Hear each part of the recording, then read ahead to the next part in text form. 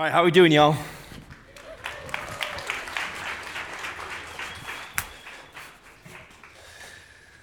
You guys want to meet Piper?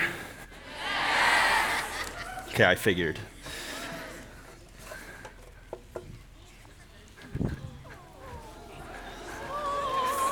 Come here, baby girl.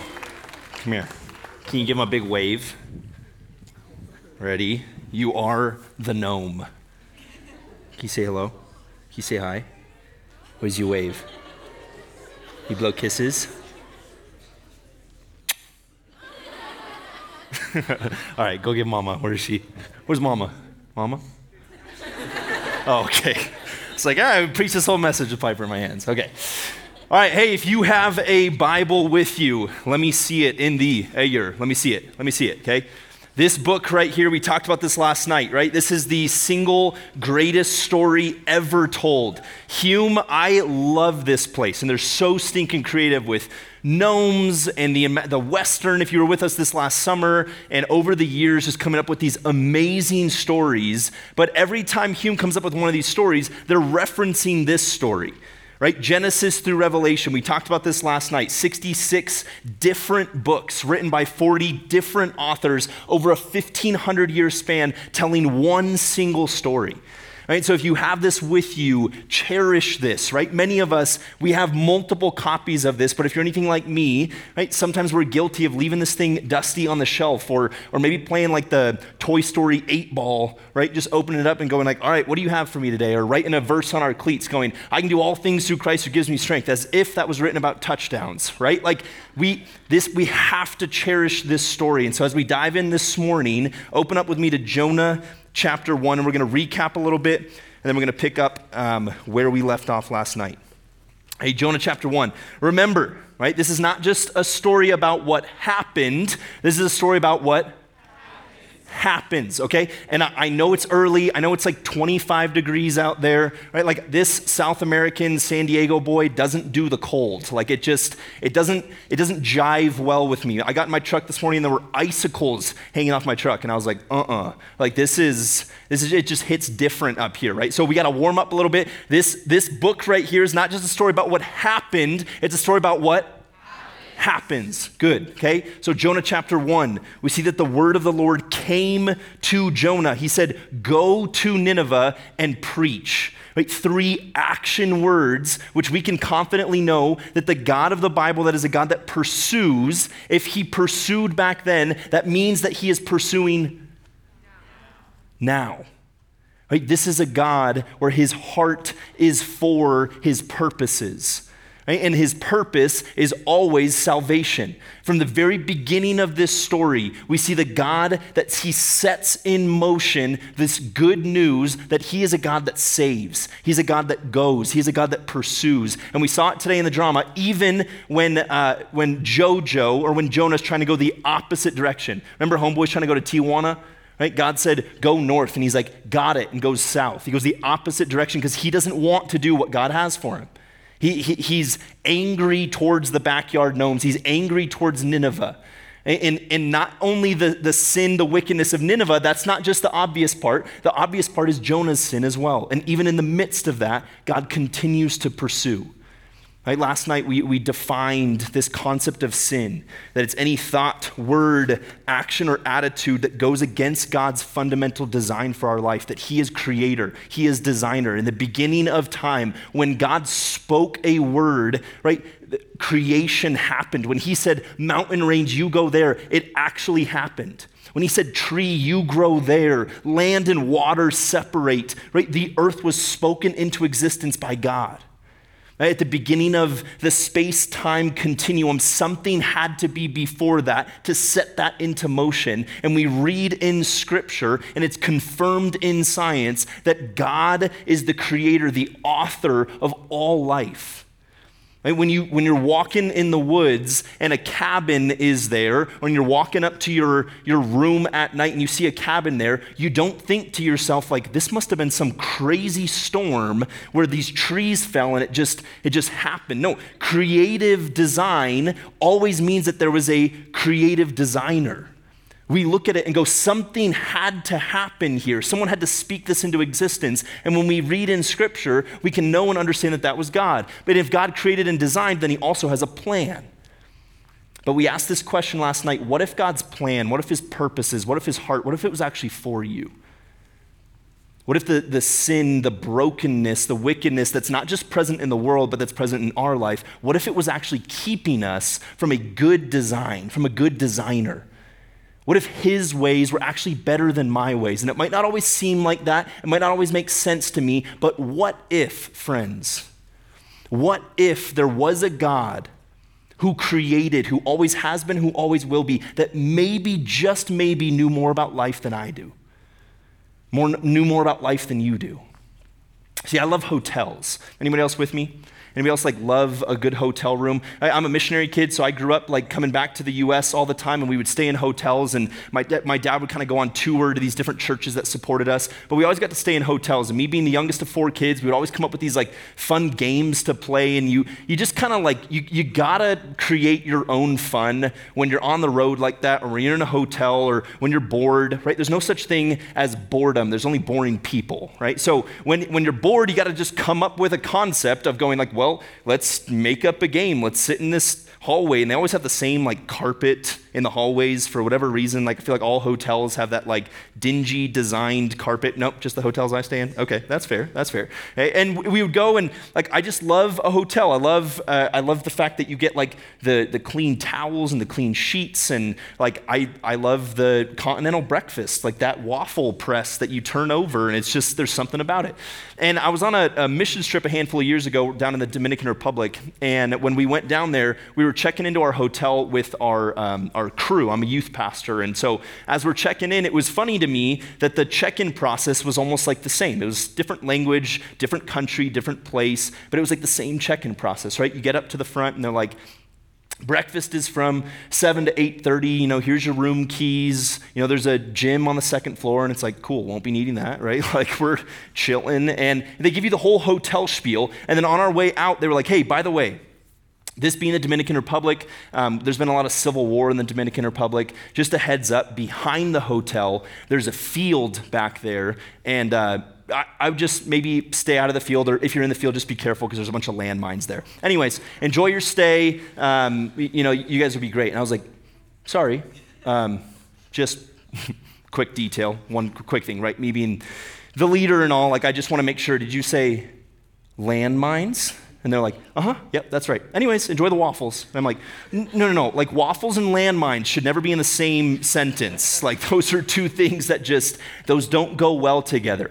And so me being the responsible youth pastor that I am, right? The youth pastors in this room, youth pastors, you don't want to make the call back home when you're in another country Mrs. Wilson, Timmy, how he used to have 2 legs? He doesn't need both of those, right? That's not the call you want to make when you come up to a camp or when you go on a missions trip. You want to bring back all limbs when you go on a missions trip and then you come home. And so for me and my crew, I was the field behind the hotel, how they said be careful? That's off limits.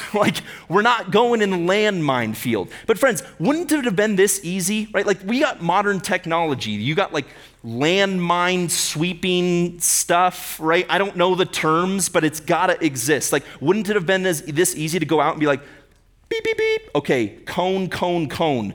Death right here, right? Scan, beep, beep. Okay, awesome. Cone. Death right here. All you'd have to do is find the landmines, cone them off, and then the rest of it's ultimate frisbee, right? Let's go. Let's do whatever we want to do as long as we know where certain death is. And friends, when we start reading and understanding God's word, when we dive into this book, we start to see and understand that what if the God of the Bible, what if his heart was for his purposes and his purpose was for salvation, and that anytime he tells you to do something or to not do something, that anytime his word says live this way or don't live this way, it's because whatever he's saying don't do leads to certain death. Right? We ended here last night. Romans chapter 3, verse 23 says, we have all sinned and we have all fallen short of God's perfect standard. Romans 3:10 puts it this way, there is no one perfect, not even one. There is no one righteous, right? That word it's just a big churchy word that means right with God. There's no one right with God because we have all sinned, right? Romans 6:23, we've all sinned and fallen short of God's glory, right? Romans 3:23, we've all sinned and fallen short of God's glory. Youth pastors in the room are like, nope, right? Romans 6:23, the wages of that sin is death. It's the landmines going, if you run down this path, if you go towards this, it will lead to death. It's not going to end well for you. And it might feel good now. It might be fun in the short term. But friends, God's heart is for your ultimate joy. God's heart is for you to live life and life abundant. And no human being has ever walked this earth and been successful enough. They've never made enough money. They've never had enough success in a sport. They've never had enough success in the business place. They've never had enough sex. They've never found their fulfillment in a marriage or in a relationship or in having kids or in having a bigger house. Right? All of those things, they're good things, but they were never meant to be God things. They're good, they can be good gifts, but they were never meant to ultimately fulfill or ultimately satisfy. One of the most shocking interviews I've ever watched online was a YouTube interview. It was a 60-minute interview with a guy named Tom Brady. Y'all know Tom Brady, right? Like, hands down, the greatest of all time, the GOAT quarterback. Like, you might hate him, you might love him, but like, there's no denying anymore. Like, homie left the Patriots and is like, I'll just start again with the Bucks. And you're like, good luck, Tom. Okay, well, he won a Super Bowl, right? Like, you're like, well done. Like, this dude he's hands down the GOAT. But I remember watching an interview with Tom Brady where after he had won his third or fourth Super Bowl, and they're sitting down with Tom and they're going, Tom, like, what's it like, man? Like, you're kind of at the pinnacle. You're kind of at the tippy top of America's sport, right? Like, there's not a bigger sport in America than football, and there's no one more successful than Tom Brady. And they're like, what's it like? Like, multiple MVPs, you're married to Giselle, like one of the world's most successful supermodels who at the time was making double what Tom was. So it's like, you got the 2 kids, you got the success, you got the story, you got the fame, you got everything. And in this interview, I kid you not, in this interview, he said, the interviewer goes, Tom, what's it like? And he goes, God, there's got to be more than this. And I remember the first time I watched that, I was like, wait, did he just say there's got to be more than this? Like, I literally dragged the little like red dot on YouTube back, and I went, and it's like, God, there's got to be more than this. God, there's got to be more than this. I was like, huh? How? Like, you and I, what could we possibly be chasing more than he already has? I went, what if it wasn't here? Whatever we're looking for, whatever we're chasing after to fill the God-sized hole in our heart, what if it didn't exist here on planet Earth? One of my favorite theologians, a guy named C.S. Lewis, you guys know the Chronicles of Narnia, right? He wrote those, and he wrote a bunch of other books too, but he said this, he said, if we find in our heart that nothing on this earth satisfies, maybe it's because we were made for somewhere else. And as we cracked open this story last night, we see not just the Ninevites, not just these backyard gnomes, right? But Jonah himself is starting to come face to face with his sin. These thoughts, words, actions, attitudes that go against God's design, and they're starting to see this chasm that exists between them and God. And as they find themselves in the middle of the storm, I love this part in the story. If you're in Jonah chapter 1, read with me verse 8. Okay, get this. You ever been peppered with so many questions in a row that you don't have any time to answer them? That ever happened to you? Your parents are like, you get home, they're like, where have you been? What were you doing? Who were you with, right? Why do you smell like that? And you're like, which one of those do you want me to answer, right? Like, calm down, right? Never say calm down to your parents. It's not going to go well, I promise, okay? Chapter 1, verse 8. So they asked him, right? This is the other people in the boat asking Jonah, tell us who's responsible for making all this trouble for us. What kind of work do you do? Where do you come from? What's your country? What people are you? It's like Jonah's just being peppered with all of these questions. And then he says this in verse 9. He said, I am a Hebrew, and I worship the Lord, the God of heaven, who made the sea and the dry land. This terrified them. Hey, I'm a Hebrew. I worship the Lord. Hey, notice this in your Bible. This is something you need to know. Look up at me real quick. Okay? In your Bible, and you're going to see it multiple times in Jonah, when you see capital L-O-R-D, that's intentional. Hey, it wasn't just like the writers of the Bible like accidentally hitting caps lock, and then they're like, whoops, and turn that off, right? Like capital L-O-R-D means something. Hey, when he says, I'm a Hebrew, I worship the Lord, right? This is a throwback to Exodus chapter 34.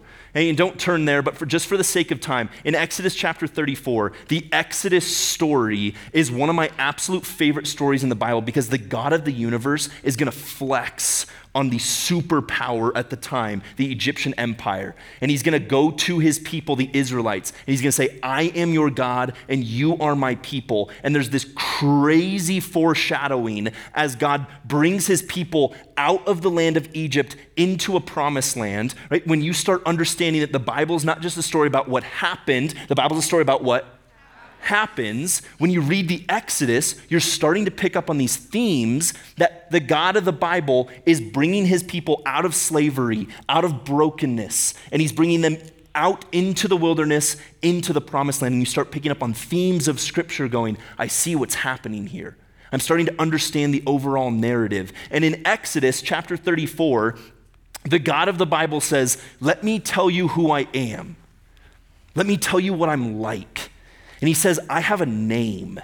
You ever thought about that before? Like, if you're anything like me and you grew up in church, or you grew up around church, or you've heard of Christianity before, or you hear this word God, he kind of just seems like this like out there God. And maybe you've sinned, right? Like if you and I would both agree, like sure, there's thoughts, words, actions, or attitudes that I do, right? If I was able to like hook you up to some sort of machine that just like projected all of your thoughts, all of your words, everything you've ever done, right? And all of the attitudes that you've had, like let's just narrow it down over the last 2 weeks. None of us would be like, ooh, pick me, right? Like none of us would project that up there.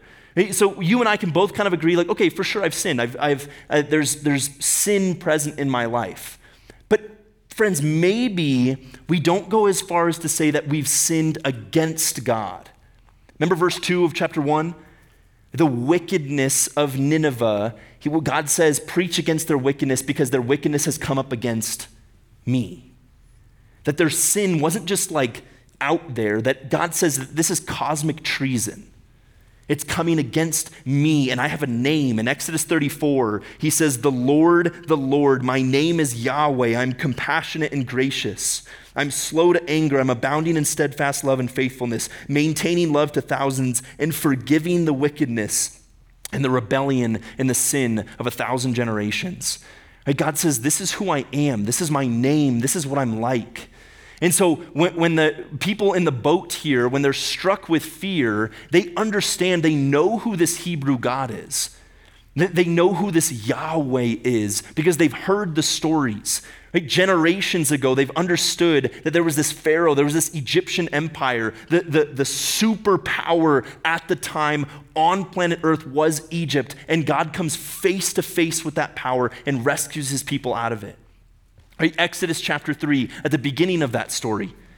Right? Maybe you've heard a story about the burning bush before, where a guy named Moses at 40 years old commits murder and doesn't really know who this God is. It goes out into the desert and spends another 40 years tending to sheep, and at 80 years old would meet God for the very first time. So if you're 17 in here and you feel like you're far behind, Moses was 80 before he met God. 80. And at 80 years old, he would come into the presence of God, and God would speak to him. Why? Because God is a God that pursues. God is a God that accomplishes his purposes. And he speaks to him and says, Moses, go, I'm gonna use you to preach this good news. What good news? That God is a God that saves, that he is a God that redeems, that buys back, that restores. We see this same God pop up in Deuteronomy chapter 5, where before God gives the 10 commandments. You ever heard of those before? right? Maybe your grandma has them on like something like stitched in a frame in your room or in like in her room or in like the entryway in your room. That'd be weird, right? But like maybe you've seen those 10 commandments. Maybe your church has them up somewhere. Right? And again, remember my story. Last night I told you a little bit about it. I grew up thinking that Christianity was just a bunch of rules, kind of just this boring life that said get heaven at the end. And so when I heard 10 commandments, it was almost this like eye roll of like, I have enough rules in my life. Why would I add to them? But friends, you know, it wasn't until I actually looked at Deuteronomy chapter 5 and that before God gives any of the 10 commandments, you know what he says? He says, I am the Lord your God who brought you out of Egypt, out of the land of slavery, into my promised land. And then he gives them the 10 commandments. You want to know why? Because he's going, cone, cone, cone, landmine. Cone, cone, cone, landmine. Let me give you 10 things to say, if you avoid these things, trust me, it's going to go better for you in life. And it might not feel like it in the short term. It might not make sense right here, right now. But God is a God, the author and creator of life. He says, I knit you together. I know the amount of hairs that you have on your head. Do you think that I might know better on how to live your life? Isaiah chapter 6, there's this prophet Isaiah. He comes before God in Isaiah chapter 6. And in this awesome throne room scene, right, he enters into the picture and he falls flat on his face immediately. Why? Because no one has ever come face to face with the living God of the universe and just been like, sup, right? Jesus is not your homeboy. Right? God is not a God to be trifled with. This God, when anybody comes into his presence, in Isaiah chapter 6, it says that Isaiah falls flat on his face and that there's these creatures, these 6-winged creatures called seraphim. And with 2 wings, they're covering their eyes because they can't even look at him. With 2 wings, they're covering their feet. And with 2 wings, they're flying. And then they're just chanting, holy, holy, holy is the Lord God Almighty. The whole earth is filled with his glory. Revelation chapter 4, we get a similar picture of who this God is. And it says there's these 4 beasts. It says that one has the appearance of a lion, one of them an ox, one of them a man, one of them an eagle, and that they're chanting something similar, holy, holy, holy. Anytime your Bible says something 3 times in a row, it's like holiness to the upteenth degree. There is nothing more holy. When something's repeated 3 times, it's not just, okay, he's holy. It's that he's holier than anything has ever been holy. And that word holy, again, big churchy word that just means set apart. He's so other than. I mean, why do I give you all of this? Why do we walk through Scripture to understand? Friends, it's because if you and I aren't careful, it's really easy to take the gap between God and me and kind of shrink it. And like I said last night, to believe I'm not really that bad.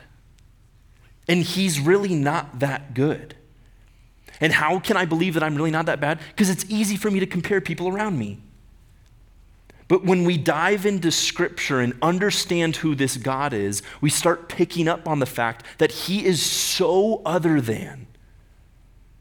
He is so almighty, he is so set apart, he is so holy that it starts becoming obvious that I am not. And verses like Romans chapter 3, verse 10 that say there is no one perfect, not even one. There is no one right with God, not one. Romans 3:23, we've all sinned. We start kind of going like, yeah. Any thought, word, action, or attitude that goes against God's plan. You ever had a thought that you went, like you kind of like scared yourself a little bit? Like you think something and you start dwelling on that thought and then you go down on like, maybe it's like somebody that you just like absolutely don't like and you start like dwelling on these thoughts and you go down this road and then like all of a sudden you're like shaking and you're like, whoa, glad no one saw that, right? Like glad no one could hear those thoughts. Right? Scripture challenges us to take every thought captive. Right? Matthew chapter 5, Jesus starts dwelling on these thoughts and our thought life. And he goes, you've heard that it was said, do not murder. But I say, if you are angry against your brother and sister, you've already committed murder against them in your heart. And you start to understand, man, God is so other than, and I am broken. And then the Ninevites, the backyard gnomes, the people that maybe you and I look at and go, God could never save them. You almost start aligning yourself with them.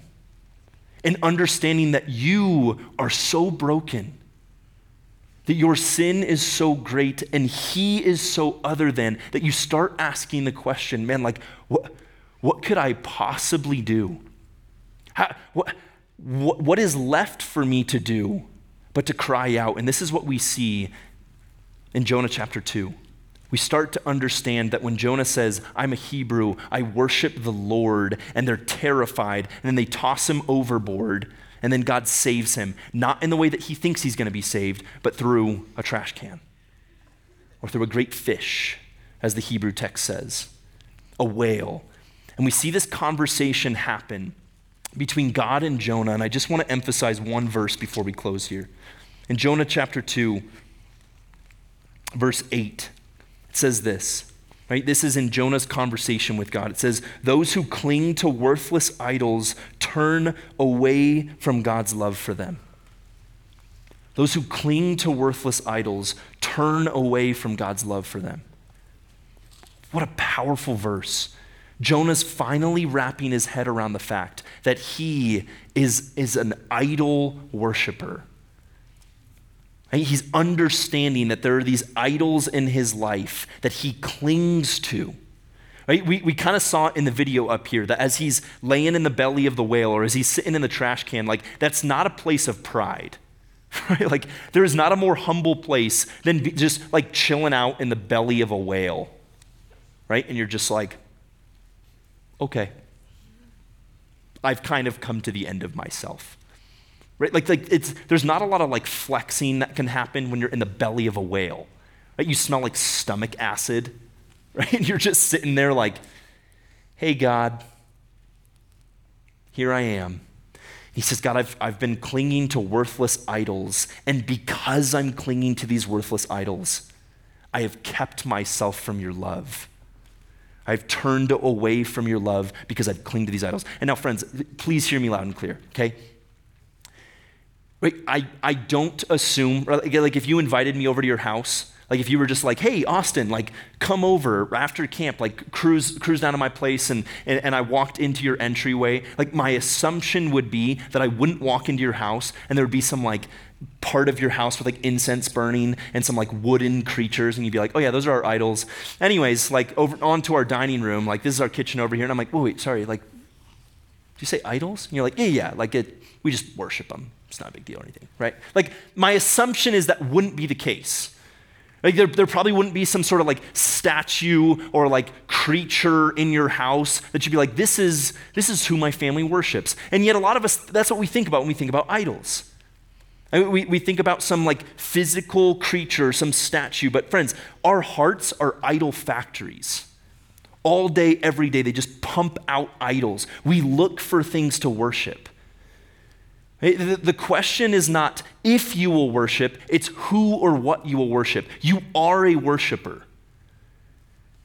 And anything that captures your attention, anything that you spend the most amount of time or money that gets your attention all day, every day, like the thing that you're chasing after more than anything else in life, it could be success, it could be grades. It could be that guy. And if I could only just get that guy, if we could only get married, if we could only have the kid, if we could only get the golden retriever and the house and the white picket fence, it could be the American dream. It could be a sport. It could be popularity. It could be the amount of followers you have on TikTok or the views that you get and the dopamine hits that you get when you go, I feel good about myself, at least for a little bit. These are all idols. They're all things we struggle with. They're all things that I struggle with. When I want to be important, I want to be significant, I want to be known, I want to be seen, and yet we have to come to the end of ourselves like Jonah did and understand, God, man, those who cling to worthless idols, I turn away from the love of God. God's heart is for his purposes, and his purpose will always be salvation. It'll always be reconciliation, to restore a relationship, to buy back. Because the same God in Isaiah chapter 6, who is holy, holy, holy, in Revelation chapter 4, in Exodus 34, that is the Lord, compassionate and slow to anger. He's merciful. That God who is so perfect and we who are so not perfect, his purpose is to bring us back together. But if we spend our lives clinging to the idols in our life, we miss out on the love that he has for us. And friends, I just want to close with this. The fact that God's move and his purpose is for salvation, that's good news. It's not good advice. You know what makes Christianity different? You know what makes the Bible different? This is not just a religious ideology. It's not like a philosophy of life. Your youth pastors that are up here, your counselors that are up here, do you want to know why they're up here on this mountain? They're not here because they need more high school friends. I promise you. Right? Like your leaders that were here, your leaders that like hopped on a bus that drove up here, that took time off of work, that maybe some of them left their own families, their own kids. They weren't like, you know what I need more? Just 15-year-old friends. I promise you that's not why they're here. They might make friends in the process, but they're not going like, you know what? I just need a few more 16. Like that's just weird, right? Like that's not a thing. They're here because of the good news of the Bible that has changed everything about their life. Friends, this is not just good advice, it's good news. It's not a religious ideology or a philosophy of life. Christianity is based in a historical moment. Right? The Bible's not just a story about what happened, it's a story about what happens. And here's the reality, here's the truth. Okay, we're going to talk about this more tonight. But the reality is that this entire story is about Jesus. And that Jesus, he is the Son of God that came and lived the life that I couldn't live, a perfect life. And then he died the death that I deserved to die. Remember Romans 6:23, the wages of sin is death. He died the death that I deserve so that I might live the life that he deserved. And then when he resurrected from the grave, when he proved that he could make dead things alive by raising himself, right? That moment is an actual historical moment, right? Here's the truth. If you find the bones of Jesus, you disprove Christianity. It's not a philosophy of life. It's not just good advice. It's not your youth pastor going like, yeah, but like if you just stopped having sex, or if you stop doing drugs, or if you don't lie and you don't steal and you don't cheat, then things might go better for you. Friends, do you know that God saved Jonah by putting him in the belly of the whale? Do you think things got better for him? No, they got worse. God's pursuit of Jonah looks like a storm and getting swallowed by a whale. Like, that wasn't money in his bank account. It's not like, hey, follow God and you'll be rich and successful and everything will go well for you. The only problem with that is guys like Jonah, where God's salvation, God's pursuit of him looked like a storm that like hardened guys who like spent their life on boats were terrified because of that storm. And that's how God saved him. Things got worse before they got better. Friends, God is never the author of the brokenness and pain in your life, but he also refuses to waste it. He will use it for his own purpose. But this isn't just good advice. It's not just a philosophy of life, and your leaders and your youth pastors and your counselors, they're not here just going like, hey, if you just try harder and you live a little bit better of a life. No, they're going, this is the good news that God is always for his purpose, and his purpose is always salvation. Legitimately, if you disprove the resurrection, your youth pastors and we quit tomorrow. You go, I'm not going to do this anymore. I'm going to go out and I'm going to make a lot more money doing something else. And if this is all there is, the next 40, 50, 60 years, I'm going to buy a bigger house. I'm going to make more money. I'm going to be as comfortable as possible. Because if Tom Brady says, God, there's got to be more than this, what chance do I have at being happy? But if this is all there is, this is all there is. So friends, the resurrection of Jesus, the person of Jesus, God's heart being for his purpose and his purpose being salvation, it has to mean something. But we got to recognize our own sin and our own brokenness, and then recognize God and in his holiness, and know that there's now this gap between us. And it leaves us with the question, what now? I hope this stimulates some conversation throughout the course of the day. Grab a friend, grab a counselor, grab somebody and just ask a hard question, enter into conversation. I'm pumped to be back together tonight, but pray with me, okay? God, thanks for this story, God, the greatest story ever told. God, thank you that you have a name, that you're not just some being that's out there that looks down on us and wonders what's going on earth. God, thank you that you are personal. God, thank you that you want to be known, that you pursue.